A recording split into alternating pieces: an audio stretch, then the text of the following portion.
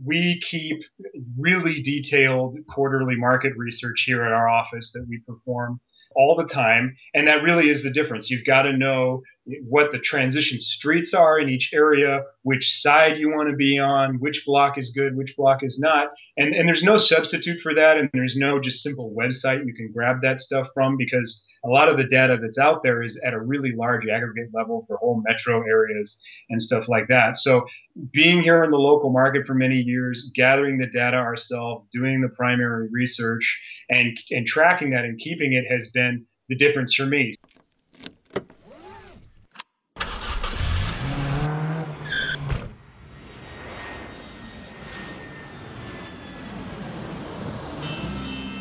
Welcome to Investing in the US, an Aussie's Guide to US Real Estate, a podcast for international investors and real estate entrepreneurs looking to break into the US market. G'day guys, and welcome to another cracking edition of Investing in the US, an Aussie's Guide to US Real Estate, the number one podcast geared towards helping international investors break into the US market and start buying cash flowing deals. From Los Angeles, I'm Reed Goosens. Good as always to have you with us on the show. Now, as you know, this show is all about educating our loyal listeners about the benefits of investing in US cash flowing real estate. Now, if you want to join the community of cracking entrepreneurs who tune in every week to listen to me talk about how to buy US commercial real estate and start cash flowing to create long-term wealth and to escape the rat race, then jump on iTunes, jump on Stitcher, jump on SoundCloud. I'm across all the platforms and subscribe to my show. If you do like this show, I have a free gift for you. And the way you get your hands on that free gift is pretty simple. All you need to do is jump on iTunes, leave the show a review, send me a screenshot of the review at info@rsnpropertygroup.com. And in return, I will send you my new ebook, which is The Art and Science of Raising Capital Like a Pro, the 4P Rule. Now, this is a pretty simple little ebook that outlines the tools that you need to start really raising capital, become a syndicator, to start closing on more deals. I talk about professionalism. I talk about your pitch. I talk about practice in pitching to investors. And the biggest thing is patience. So if you do want that book, jump on iTunes, leave the show a 5-star review, and then shoot me a screenshot and I will send you the book. All right, guys, some bit of housekeeping. As I've been talking a little bit about on this show over the last couple of weeks, I have started a mentorship program to help people buy multifamily US apartments, here in the United States, obviously US. But what it is that I've had a few people reach out to me and say, Reed, I want to start learning from you because, you've done all this awesome stuff and I want to start buying large apartments with you or learn how you do it. So I've put together this program and it's the A to Z of how to start buying apartments. I start off with just, the basics. How do you analyze a deal? How do you underwrite a deal? What are the investing lingo that you need to learn? And I walk you all the way through to finding a deal, how to find great deals, how to find off-market deals, how to put offers in, submit LOIs, letters of intent, how to close on a property, how to complete the due diligence. And the biggest thing to end it all off, I teach you how to create a brand, which is really, really important about when you start raising capital to become a syndicator. So if you are interested in joining my exclusive group, because I'm only going to be able to take on about 15 students, then hit me up at info@rsnpropertygroup.com. You'll have unlimited amount of my time each month. You will be a part of a closed Facebook group with the other 15 mentees, and we will all jump on a once a month call or a once a week call, depending on how we set it up, as a group to trade ideas, to mastermind, and you guys will be able to raise capital from within that group. So if you are interested, hit me up at info@rsnpropertygroup.com and I'll teach you the ropes and behind the scenes of what I do. All right, guys, enough out of me. Let's get cracking into today's show. Today's show is all about how to find cash flowing multifamily deals in tier 1 markets. But first, you know the drill.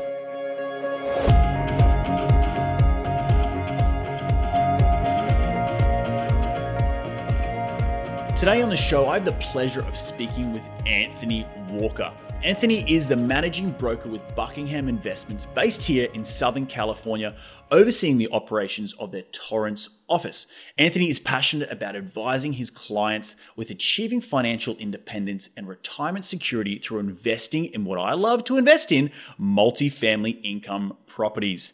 He teaches frequent seminars on many aspects of the investing game, and he has been an invited guest speaker at multiple educational institutions and trade organizations throughout Southern California. Enough out of me. Let's get him out here. G'day, Anthony. Welcome to the show. How you doing today, mate? I'm great. Thanks for having me, Reed. What's happening in your neck of the woods this afternoon? Anything exciting? Yeah, we're having a busy December here in Southern California. It's we do a lot of buyer representation here in our office, and as a lot of people know, the holidays can be a great time to get in there and try and get some stuff in contract when everybody else has their eye off the ball. So we're having a really busy month. Nice. It's keep hustling, man, making it happen, getting things done. I love it. Love to hear it. Awesome stuff, mate. But before we dive into this, the nuts and bolts of today's show, can you elaborate a little bit more on your background and how you got involved in real estate investing? Absolutely, yeah. So I actually spent almost 10 years in the corporate world, in the insurance industry, actually, completely unrelated to real estate. And I fought the fight. I did the button-up thing, and at the end of the day, you work really hard, and you get slowly promoted for what seems like really small reward and a piece of the pie when you work for a big company like that. So about halfway through that time period, I decided I was going to try and figure out what sort of business I would open for myself, and that I would find something where I could put the fruits of my own labor in my pocket, so to speak. So I went and got my MBA at night while I was still working. And specifically went to business school for the purpose of trying to figure out what kind of business to open, and juggled around the ideas of all kinds of different startups and that kind of thing. And I took a real estate investments class during that time period, and it really struck me during that class that there was no need for me to invent some snappy new business model or learn how to code and write a website. People have been successful investing in real estate for hundreds, thousands of years, you could argue. And it was just right there in front of me. So I thought, that's what I'm going to do. That's going to be my chosen business. And then the question from there was just how to get involved.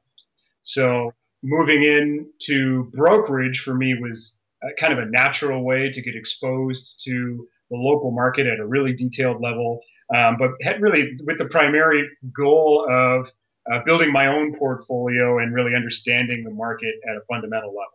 Right. Nice. A lot of people do take that, track of becoming a broker to then hopefully become, well, one, knowledgeable about the market, but two, you sort of, turbocharge their own investing career, right? That's sort of your mindset behind that. Exactly. Yeah. Really, in building your own portfolio and then also doing brokerage at the same time, I don't think you can find two more complementary activities in the real estate industry. It's worked out really well for me to accelerate the growth of my portfolio. Nice, man. So today's show, for all those listeners out there, is understanding how Anthony is finding great cash flowing deals in your own backyard, but AKA in a tier one market like Los Angeles, because, if you don't know, Los Angeles is a tier one market like San Francisco, like New York, like what are the other ones? Standard Miami could be classed as a tier one. Chicago is a tier one city, Washington, Seattle. But what I really wanted to ask you about, Anthony, is how you're going about finding your cash flowing deals here in such a hot market like LA. Right. Well, I think it comes down to a few things. I mean, of course, real estate is all about relationships. Right. So, when you know a lot of people and you're involved in the local market, it really multiplies the possibilities for you to be able to turn up the sort of deals that are going to meet your own criteria. But of course, you're not just going to find deals at a massive discount in the best areas of town when you're dealing in, a tier one market like this. To me, the secret has really been investing in transition areas where you're buying in the path of progress. And so having a really detailed set of local knowledge and strong data has been the difference for me. And, you can get an incredible discount even just by buying a few blocks in some areas of town outside of the areas that have been improving dramatically over the last few years. So that's really been primarily my strategy and how I've been turning these things up.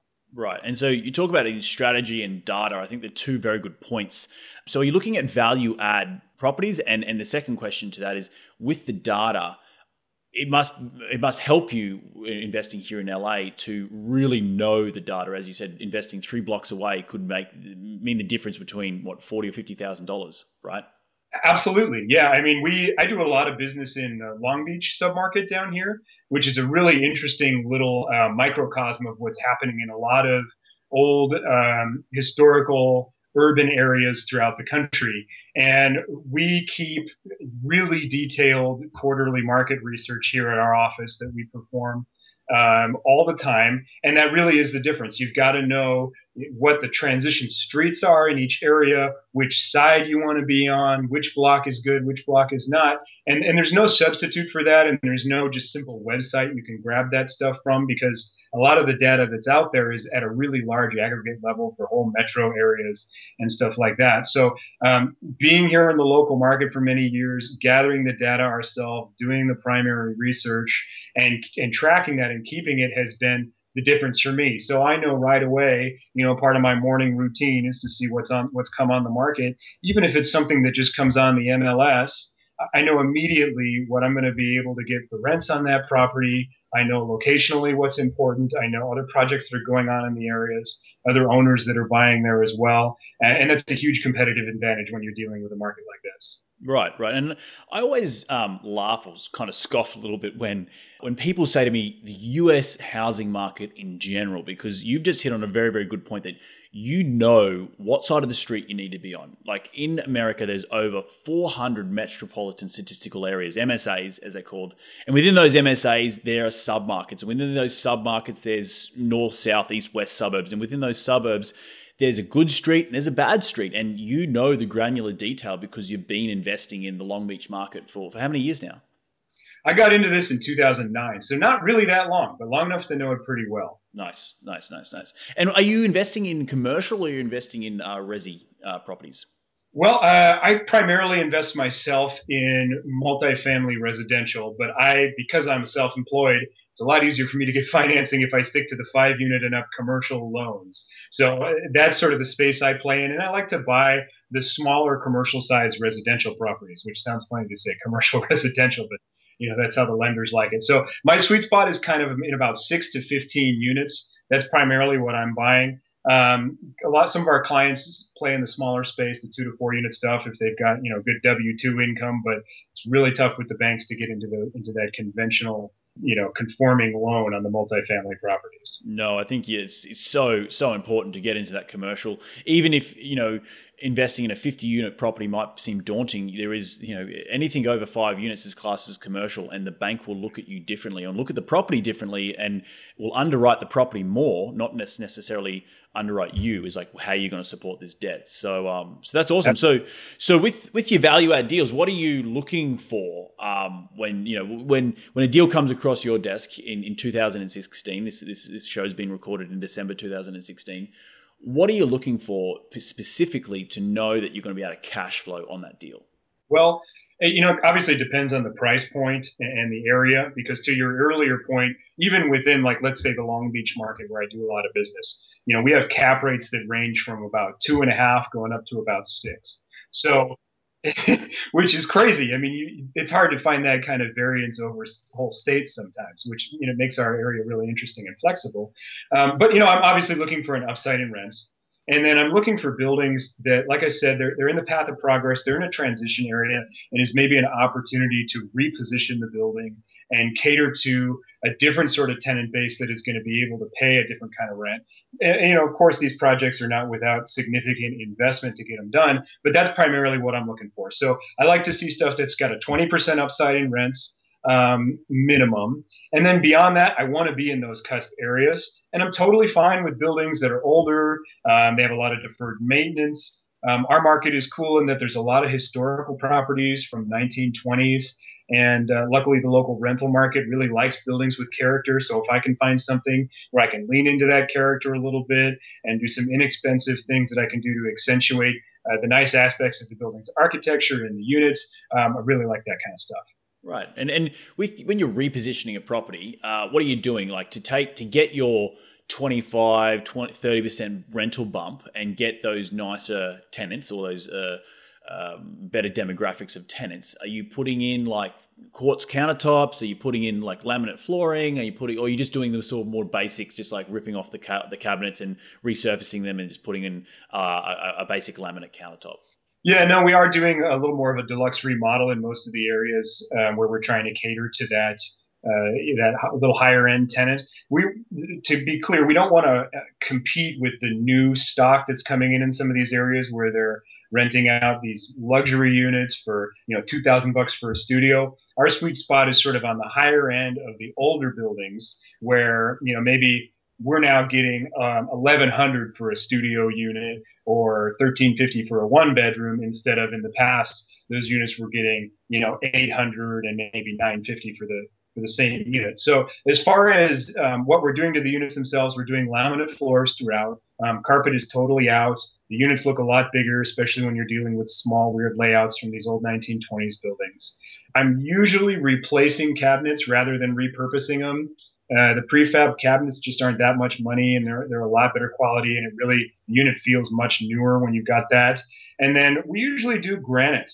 Granite's gotten a lot cheaper now that quartz is the in stone to do. So we'll do granite kitchens and then granite tops on the vanities in the bathroom. A lot of times we're able to save, the showers, but sometimes we're retiling those as well. So that's really kind of what we do to a unit. We tend to spend between $8,000 to $10,000 when I'm redoing, let's say, a one bedroom to a two bedroom unit.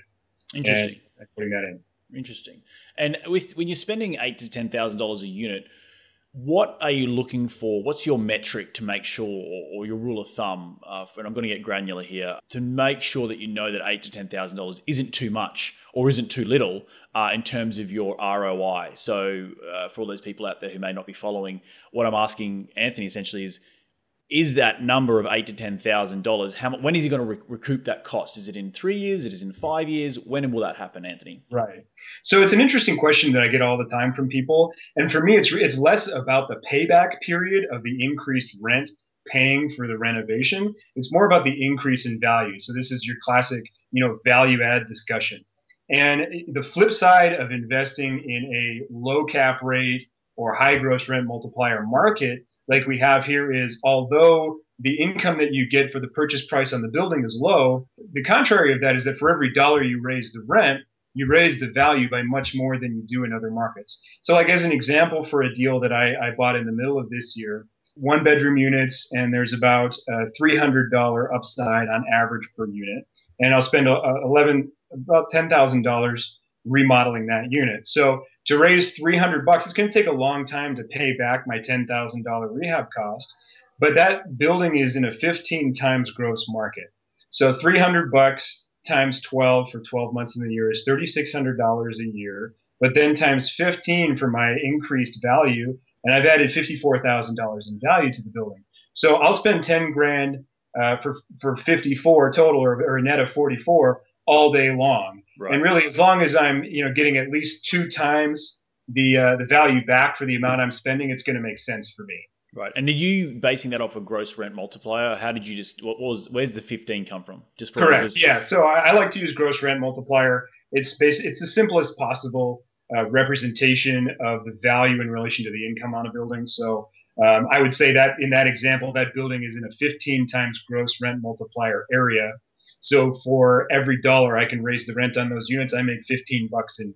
Yeah. Got it. So that's where you get the comparison of spending $10,000, because if you're putting in if you're getting an increase of $300 times by 15, it gives you $50,000, right? Or 45, whatever it works out to be. But then you can compare that to what you're spending in that first year, right? So that then you can for all those people listening, then that can really be powerful to determine, is $8,000 or $9,000 or $10,000 too much? And Anthony just blew me out of the water just then, because it does make sense. It's interesting stuff, mate. Walk me through a deal in terms of cash on cash. What are you seeing?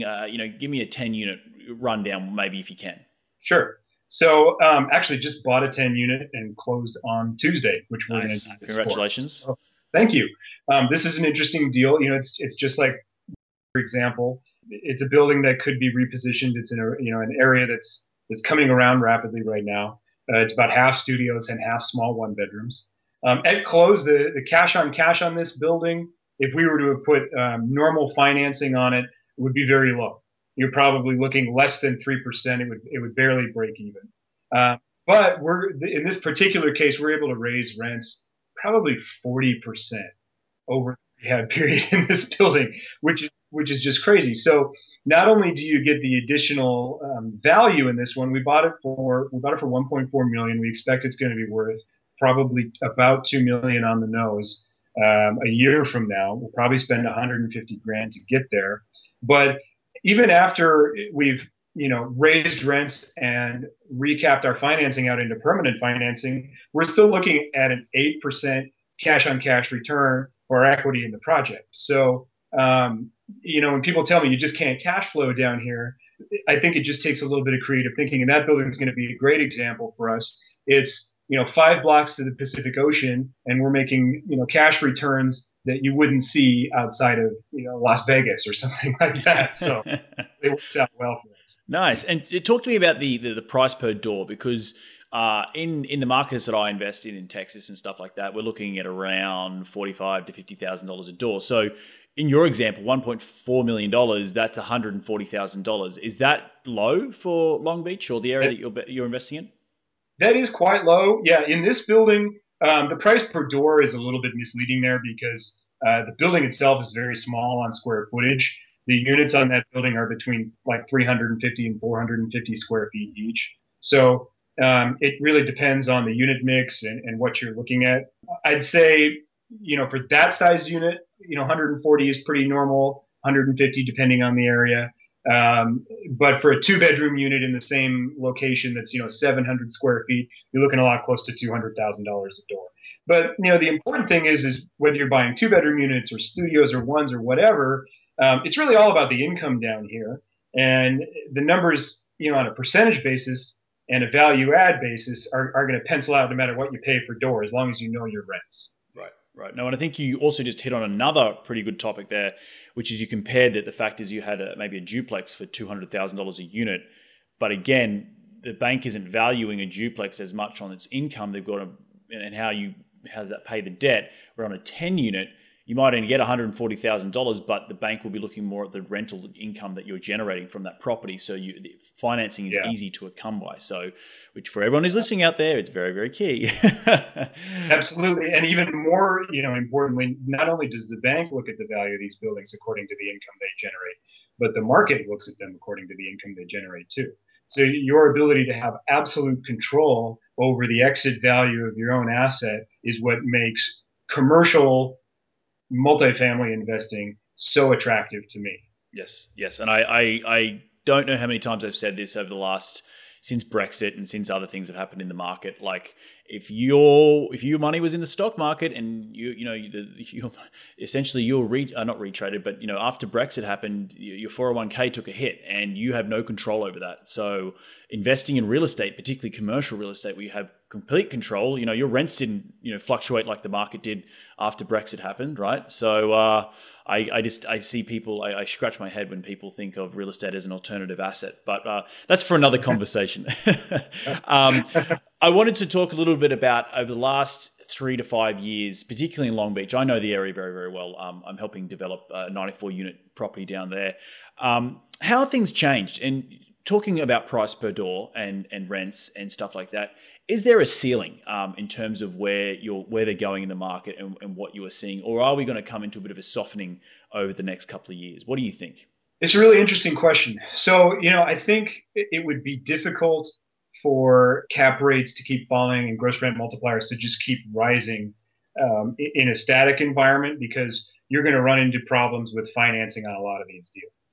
Down payments are getting larger and larger. Debt coverage ratios are harder to hit. And you're not able to buy with the kind of leverage that you want to maximize your total return on equity if it gets out of control. So that being said, it is a vastly different market than it was even a few years ago. I can remember back in 2012, 2011, Long Beach, you're pretty much paying 10 times gross for anything you want that's not in the very nicest neighborhoods in town. And, obviously I miss those days, but for those of us that picked up a few things, we're doing okay now. Really for the last year, even year and a half, what I've seen happen in the local market has been really interesting. Cap rates and gross rent multipliers have not changed a lot. Cap rates have gone down a little bit more since mid 2015. Gross rent multipliers have gone up a little bit. However, on an appreciation basis, the prices have continued to go up incredibly quickly. And if you think about the math in cap rates and gross rent multipliers, the only way for that to happen is if rents are rising faster than cap rates or gross rent multipliers are changing, because the rents are the other part of that equation. And that's definitely what we've seen here. Rents have been going up 5, 8% even a year in some areas. So you can actually have a market where the market GRM doesn't change, but if the market rents go up by 8% and you stick with market and your buildings, you experienced 8% appreciation. And that's been the story here. Interesting. Yeah, that's very, very interesting. And it also goes back to the fact that stuff that I would look for when I invest out of state is sort of a little bit out the window when you invest here in Southern California and Long Beach, because you mentioned in that your 10 unit that you just picked up, it's all 1 bedrooms and studios, where if I was to pick up a 10 unit in Texas, I would probably walk away from 1 bedrooms just because of the type of tenant it would attract. With that being said, are you investing in is it a classic Class C neighborhood in the areas, and are you okay with the type of a tenant that a studio would attract in those types of neighborhoods? Well, so yeah, interesting question. I would say where I'm buying right now we're not really buying in Class C neighborhoods anymore. It was great to buy in Class C neighborhoods a few years ago, and we've kind of transitioned. I've transitioned most of my equity into sort of B plus neighborhoods through exchanging.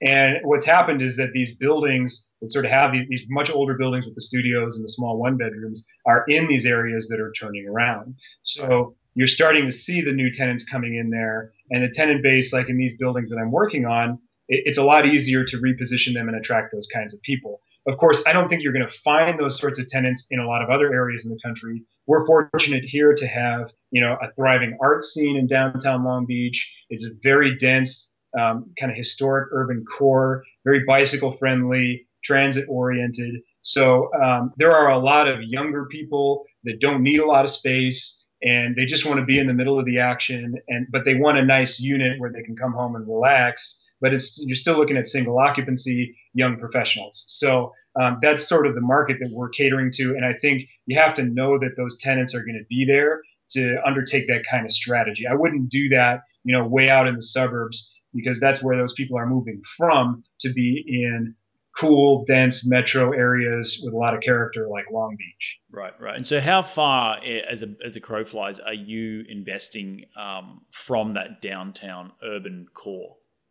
Very close. The 2 that I just mentioned, for examples, are probably about 1 mile to the east of downtown Long Beach. You could, it'd be a quick walk, even faster bike ride down there. And they're well located, a little neighborhood sort of strips that have, revitalized and turned into boutiques and art theaters and that kind of stuff in the local neighborhood. Down near Belmont Shore area, is that where it is? Well, Belmont Shore is kind of pricey. That's been nice for a while now, so I don't see a lot of opportunity. If you're familiar with the local Long Beach market, these examples are kind of in the Alamitos Beach and in the North Alamitos Beach market, which is right between downtown and Belmont Shore. So even in the recent history, that hasn't been a great neighborhood, but it's really transformed over the last 5 to 10 years. It's much nicer now, and that kind of demographic is moving in, and it's not as expensive as going to somewhere like Belmont Shore.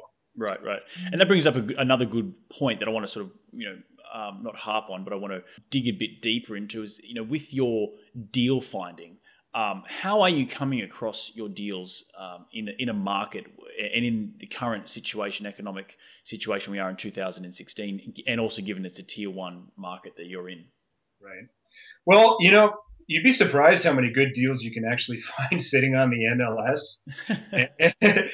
It's interesting in that the sort of industry norm has changed over the last 5 to 10 years. People expect, sellers to list properties at very competitive prices, and the norm is to pay at or above listing price, even in some cases. So when you do get the occasional seller that gets a little too optimistic about their value and they list something for really higher than it should be, I've seen a lot of opportunity in negotiating on stale listings that have been sitting on the market. Any deal is a good deal at the right price, and especially if it's in the area that I want to buy. So I have no problem at all looking at something that's been sitting around 3, 4 months, even a year, and seeing if somebody's ready for a reality check. So I've had some success there. The other way, obviously, is with local relationships. We know a lot of people that are investing in the area, and I have friends and colleagues that I've owned buildings with, and so there's sort of one of my favorite things that one of my real estate professor told me in business school was that insider trading in real estate is totally legal. So, there's a lot of deals that sort of happen between everybody that knows each other, and one person's trying to get out of a dog from their perspective and get their money into something else, when for another person they're perfectly happy taking on a project and they see some opportunity in something. So a lot of these deals are coming from relationships that I have for doing a lot of business in the local market. Nice. And have you ever considered investing out of state in higher cap rate markets and regions? I've considered it and I've done it. Okay. Yeah, I've dabbled in Las Vegas, and my timing was good there on this cycle. Made some money, but at the end of the day, the out of state stuff just worries me. I'm not there on a daily basis, and it may or may not be a good buy. The cap rates are certainly enticing, but for every person that I've met that has had success investing out of state, I've met others that have had bad experiences with property management when the owner is not local, or have had been oversold something by local brokers. So I think you're definitely fighting an uphill battle when you're investing in an area that you're not intimately familiar with. Way beyond the economics of investing in out-of-state markets in areas where builders can add as much supply as they want, which is sort of my concern and why I got out of Las Vegas. I don't want to be somebody else's warning for the next downturn. And I feel like a lot of those markets where they're in the middle of the plains or the desert or wherever, those are going to be the first to be overbuilt and signal the downturn for the rest of us. Right. So, Anthony, this show is all about helping international investors break into the US market. Are you working with any international investors right now?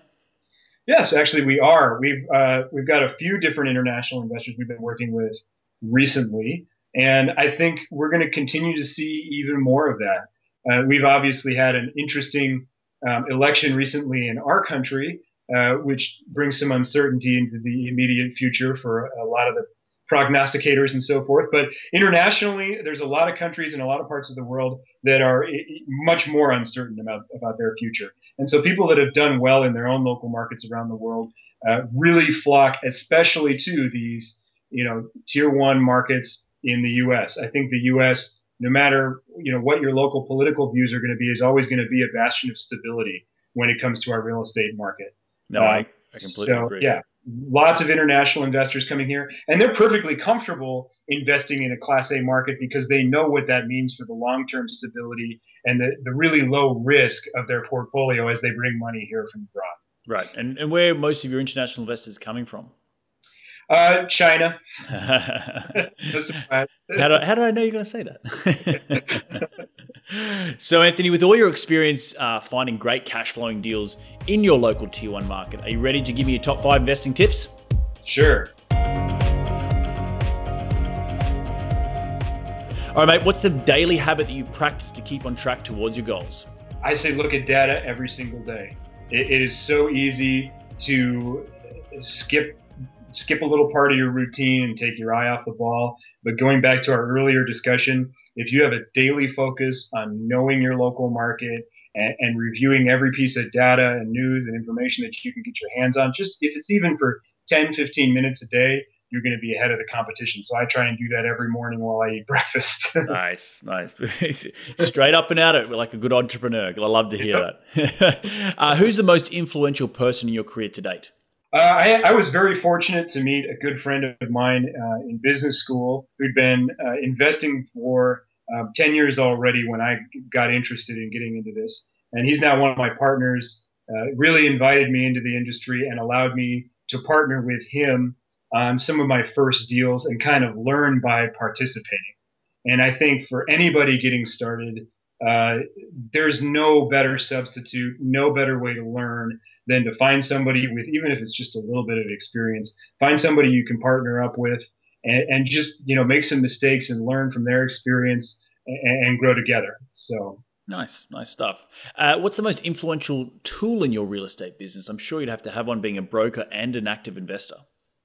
Well, I mean, I have to come back to the data again. I mean, getting down into rental comps, into the MLS, that primary research for me is just huge. And obviously, using things like Excel to track it and keep it is huge. But keeping good records and consistently staying on top of that stuff is so important. I'm always surprised at there's a lot of publications out there with data, but like I said, it tends to be for a really large macro level. It's hard to drill down into a local area with enough detail to make sense out of whatever you might be looking at in your local market. So if you can collect that stuff on your own and you can start to get a history and it's well organized so that it's usable, that's the single best tool you can have. The unfortunate piece of that is it can take years to build that kind of research and data that you can lean on to make good decisions. Right. But if you do a little bit every day, you'll be surprised after 6 or 12 months, you look back and see how much data you have collected.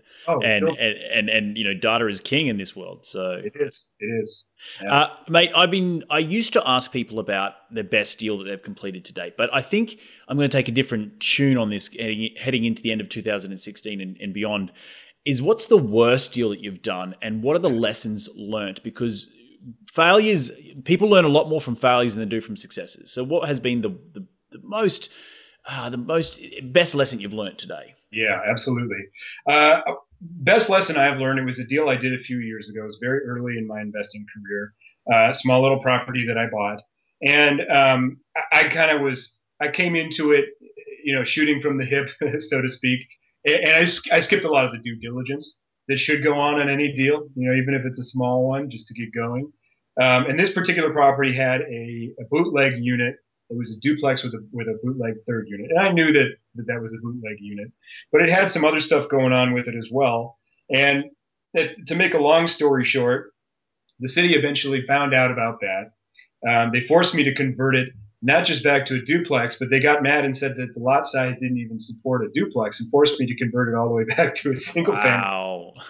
and then on top of that, the tenant that was in the bootleg unit got the bright idea that maybe there were some, legal damages that he could get as a result of living there. So we got sued too, which is no fun. Obviously, your legal responsibility is to provide a clean and safe place for people to live. So, luckily, we won the lawsuit and didn't lose a ton of money. Converting the property back down to a single family definitely eroded the value. Luckily, I was able to continue renting it out. It paid for itself and a little bit more. I held on to it for a few years, and I did end up selling it, and making out okay. So I think, for the worst mistake answer, I probably escaped pretty light on that one. It could have been a lot worse, but it was a good lesson for me in doing a more thorough job on the due diligence. Right. And so what have you looked at? Any specifics? Because I know in those sort of things with bootlegged granny flats and additional apartments, you try and look at the meters, either the water meters or the electrical meters, to see if it is set up for 2 units or 3 units. If it's only set up for 1, then it's a pretty good indication, right? Yeah, the meters are a great place to start. And a lot of people these days too are, the computer and the internet is such an easy, accessible tool. It's tempting to just go online and see if the city has any records. And if they don't, then you just say, oh, it's all fine and everything. But I really would recommend, the old strategy of going to the city and turning up all of the real physical records you can find on any property that you're going to buy. You'd be surprised sometimes what's available in good old analog that's not online. Might help you out. Yes. Well, it's not too long ago, the government was probably still in analog time. So trying to keep up. Yeah. Mate, last question is, where can people reach you to continue the conversation? Absolutely. People could feel free to email me. My email is anthony.walker@buckinghaminvestments.com. all spelled out and like the palace. Or they can check out our website. We're at www.buckinghaminvestments.com. Feel free to shoot me an email. Check us out. Of course, I'm on Facebook as well, under the same titles, and I'd be happy to answer any questions that people have about the local market here and help people out. Well, Anthony, you've definitely provided some incredible advice about getting it done in your local market. I just wanted to recap on a few of the things we've talked about in today's show.